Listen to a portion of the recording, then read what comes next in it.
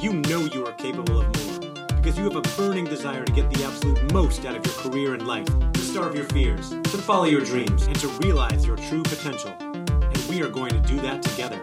This is the Own Your Career, Own Your Life podcast. Are you ready? Let's go. Welcome to the podcast. I'm your host, Andy Storch, and I'm excited that you're here today. I just want to share some thoughts with you, a little solo episode, if you will, based on something I posted on social media that's gotten pretty popular, and that's about avoiding judgment. Well, maybe not avoiding judgment. It's really, if you want people to stop judging you, how do you do that? How do you avoid it? The truth is, you can't ever stop anyone from judging you, but there is a way to change so that it doesn't happen as much. It's really about treating other people as you might want to be treated. So if you want people to stop judging you, the first step is to stop judging others. Now, I know that this is an issue for many of us out there. We fear judgment, just like we fear failure and we fear other things. But judgment is a big one, especially if you are trying to grow in your career, build a business, anything like that. Imposter syndrome is a big thing. Comparison is a big thing. I wrote about it in my book, Own Your Career, Own Your Life. I dedicated the whole chapter to that because it holds so many people back. And, you know, I'm someone who creates a lot of content. I host 2 podcasts. I post almost every day on LinkedIn and Instagram. And there's a fear of judgment that always comes with that, a fear of judgment, a fear of rejection. So I've had to do a lot of learning and thinking and reflecting. One thing I've learned, as I said, is that if you want people to stop judging you, the first step is to stop judging others. Really treating others as you might want to be treated, which sounds pretty simple, right? But it's not easy because judging and comparing is built into our psychology, and it's something we almost do naturally.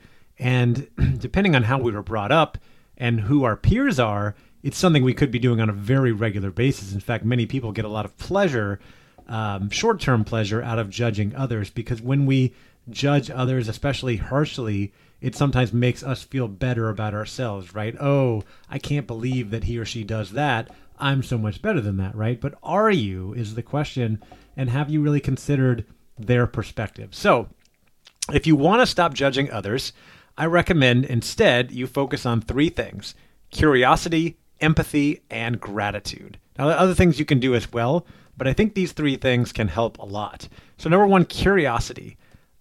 Think about those other people. Who are they? What do they, why do they act the way they do? And what do you think got them to where they are in the first place? It might be, their upbringing, their peers, their family, their culture. There are many reasons why people act the way they do, and we often don't stop to consider and think about why it is they're doing it, how they got to where they are, and what's their side of the story. And that leads me to the second one, which is empathy. Can you try to see things from their perspective? Maybe try to walk a mile in their shoes. Remember the phrase that hurt people, and you might start to understand why some people do the things they do. And I mention that because a lot of times we see people do or say things, maybe to us or others, and we don't really understand, and we just judge them and say, I can't believe they would do that. But it's quite possible that they have been treated that way, or they have been hurt, or they have been treated poorly. And so that's the only way they know, or they're reacting, or they're just they're having a bad day because of some things that have happened. Now, I don't think there's ever justification for treating anyone poorly, for abuse, anything like that. But oftentimes it happens because it started with someone else treating that person that way. So start going to empathy and understanding who they are and where they're coming from can change our perspectives a lot and stop us from judging them. And then the third thing is gratitude.